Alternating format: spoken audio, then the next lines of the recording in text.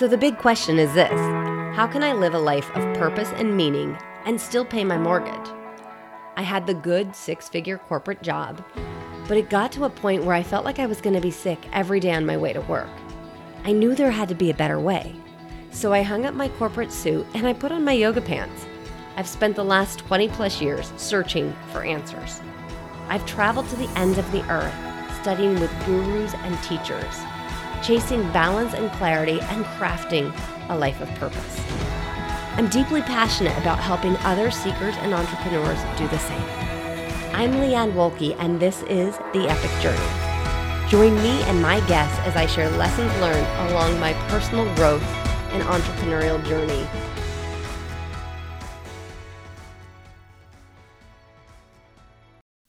So in the last couple of weeks, I've had to completely retool my yoga studio business. Now, this isn't something I was totally unprepared for, as I've had another company called Teach Yoga Online for the last 5 years. I've been preparing and getting ready to launch, and somehow, a couple of weeks ago, I found myself realizing that the time was now. It came at the wake of the coronavirus and all of the uncertainty. There was the initial call that I got, and I decided to take an afternoon, evening of classes off the schedule and completely deep clean my studio to try to mitigate any potential exposure we could have.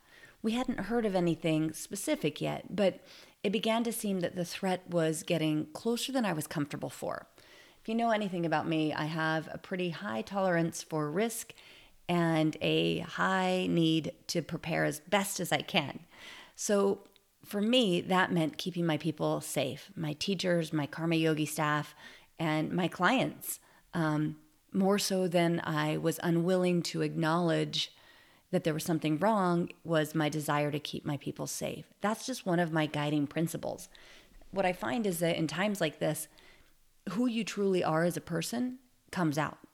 All of your strengths come to the surface, and all of your weaknesses also come to the surface. It's an opportunity for you to get to decide, who do I want to be? And at the same time, be faced with your fears, your insecurities, with your weaknesses. For me, during this whole coronavirus situation, I had 3 trips planned. One to California to go to a yoga event, and then the next week, I was scheduled to go to New York City, and then I had a week home, and then the next week, I was headed out to Boise for another event I was really looking forward to. Now, in the midst of my California event, it became clear that precautions were not being taken. People were really in close contact. They were hugging. They were giving high fives. And this made me really uncomfortable because for me, later in the week, I was going to see my stepdad, who was turning 80. Although they're in great health and probably in better health than a lot of 50 or 60-year-olds, the thought that any of my actions could hurt or harm or potentially be life-threatening wasn't a risk I was comfortable with. So I actually left the event. And I knew it wasn't going to be a popular decision, and I knew there would be people who would question me about it.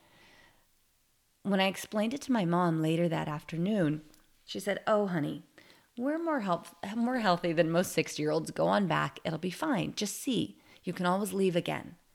So I went back to the event, and right out of the gate, it was go generate good morning with hugs and close connection. And I sat there shaking my head, and everything in my body said, this is wrong. This isn't what I should be doing. So I stopped. I knew it wasn't going to be popular to be standing outside of the group, to be not participating in a group that I've been part of for over 10 years. But to me, it was out of integrity with what my fundamental beliefs were. It doesn't mean anybody has to like it or anybody has to explain their point of view to me. It just didn't work for me. So what did I do? Like any truly irrational 50-year-old would do, I went to the restroom. And in there, I found a few other 50-year-olds, all of us shaking our heads saying, this just doesn't make sense. So my question is are we standing up for what we believe, or are we trying to somehow not rock the boat and be able to exercise what we believe, but not speak out. Later, after I left cowering in the bathroom and went back to the event, I saw the teacher of the event, and he asked if there was something wrong. And I said, yeah, there is.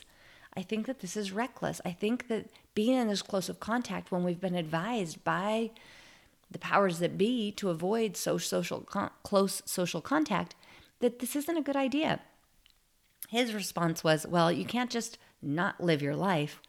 I was flabbergasted because having worked in drug development, having had a husband who was on the brink of a health crisis when he was going through high-dose chemotherapy and stem cell transplants, where at that time, even a normal infection could prove life-threatening. I get it. I get it that there's people amongst us with more vulnerable immune systems. I'm one of them. I have an autoimmune disease. And I think that we have to look out for all of us at this time. It's not about you. It's not about me. It's about all of us together. It's a time to, yes, acknowledge what is going on and choose how you respond.